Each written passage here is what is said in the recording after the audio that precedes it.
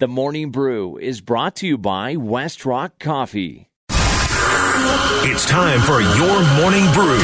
Grab a cup of Joe and get caught up on everything you need to know. Here's Schlereth and Evans. Yeah, obviously, the results aren't there. Obviously not good enough, 2-5, and we all need to get better, and it starts with me. But I do believe in this football team. I do believe in the people in our building, our coaching staff, that we can turn it around. It's only 7 games. Obviously, we've been in every game, and that's not what it's all about. It's about winning games. And so when George Paton met with the media yesterday, he continued everything is breezy, everything is sunshiny, everything is good. We just need to stay the course mantra that we hear from him, Nathaniel Hackett, and Russell Wilson. But then soon after that, he did a one-on-one interview with Mark Kisler of the Denver Post. And reading from that, at least he bared his teeth a little bit in that interview and said quotes like, "We need to win a bleeping game. That's the only way you can get rid of the noise. We need to make a bleeping play. We got to start winning some of these games. Bleep, these games are there for the taking."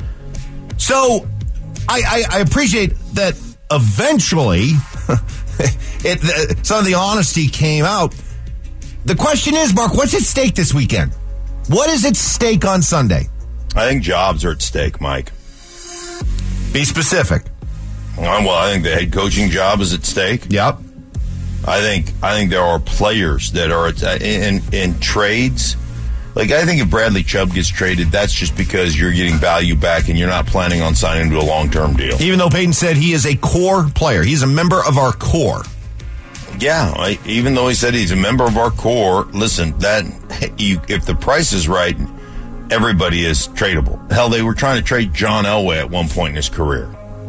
So, I mean, that's the business of football. And it just goes to show you the value. And you're saying, don't call me if you're not calling me correct when it comes to Bradley Chubb. But I think jobs are at line from a trade standpoint, from a starting standpoint, because at this point, Mike, you lose another game, you lose Jacksonville in London, and you know what it's time to do? It's time to start seeing what you have, what next year looks like. Because let's be honest, if you go 2-6 and you haven't played Kansas City yet, you still have a game against the Raiders, you still have a game against the Chargers, 2 against Kansas City. The toughest part of your schedule was after the bye week.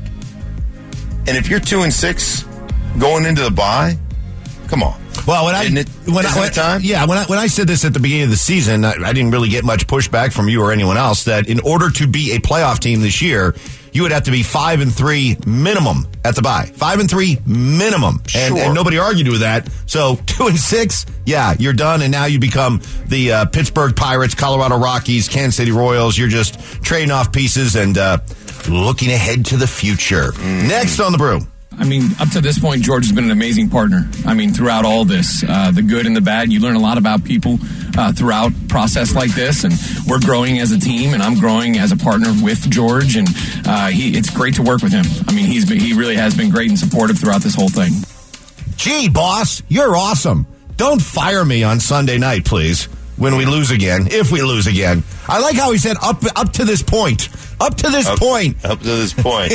Subject to change. If you fire me, well, it's no longer going to be rosy. Yes. I'm going to be a good partnership. This will not be a good partnership. I'm going to be mad as heck. Yeah. I'm mad and I'm angry. Yeah. Because I'm taking my stuff out of the office. And if you fire me and we lose, then you'll really hear how I feel about this football team. Uh-huh. Okay, yeah, Coach, what do you got? Too late. Right? Boy, don't you wish that for somebody who is on the firing line, there's just no doubt about it. Don't you wish that he would, I don't know, show a little bit more fight? Show that he's mad as hell and that this is unacceptable. Go down fighting. Unless he is just absolutely convinced that he's fine for the rest of the season. Yeah. That he's got the whole rest of the season to prove that he could be the guy. Unless he's been made assurances of that, which, I don't know, yesterday from Peyton sounded like the dreaded vote of confidence. You always hear that. I don't buy any of that. No, you're fine. It's going to be okay. You know, things are good. Things are really good. No. Wrong answer. No, you got a club president, Damani Leach, who's out there all week talking about how Broncos country is borderless. We are international. They want to be at the forefront of the NFL in their pursuit of world domination. They want to be at the forefront. And you think that they're going to allow these continued international embarrassments continue? No way. No way. Yeah. All right, next on the brew. As far as football frustrations that you've gone through, where does this rank, or how does it compare? Losing, we're playing to win, so losing is no fun for any of us. We put a lot into it, and we're just coming up short. Tom, give it up. Really, there's no disgrace. Just walk away. You've done all you need to do. You shouldn't have come back. There's no need for you to ruin a marriage and ruin a family. Just trying to hang on for another 8 weeks. We saw it all last night. The body language stinks. He looks tired. He looks disengaged. Just walk away. We're still here. Yeah, it's not. It doesn't look good. It just is. It's bad. And it's been so great. But I mean, the whole team right now, and I think they take that, clue, or that they take that lead from Tom. When Tom acts as though, or, is just disinterested or disengaged, I think everybody, when was the last time you saw Tampa Bay's defense just get run? When was the last time you saw their defense just not make plays and be undisciplined? And they've been one of the greatest defenses in football for the last couple of years. And they look, I think it's in direct correlation to the way their quarterback has approached this season and the way this offense is played. And obviously, when you put your defense behind the 8-ball because, you can't play offensively, you can't score. This is the first time in his career he's been 2 games under 500, Mike. 23 years. The first time in his career he's been under 500. And the stress that it puts on the defense, because offensively they can't produce. I mean, that's real. Next on the Morning Brew.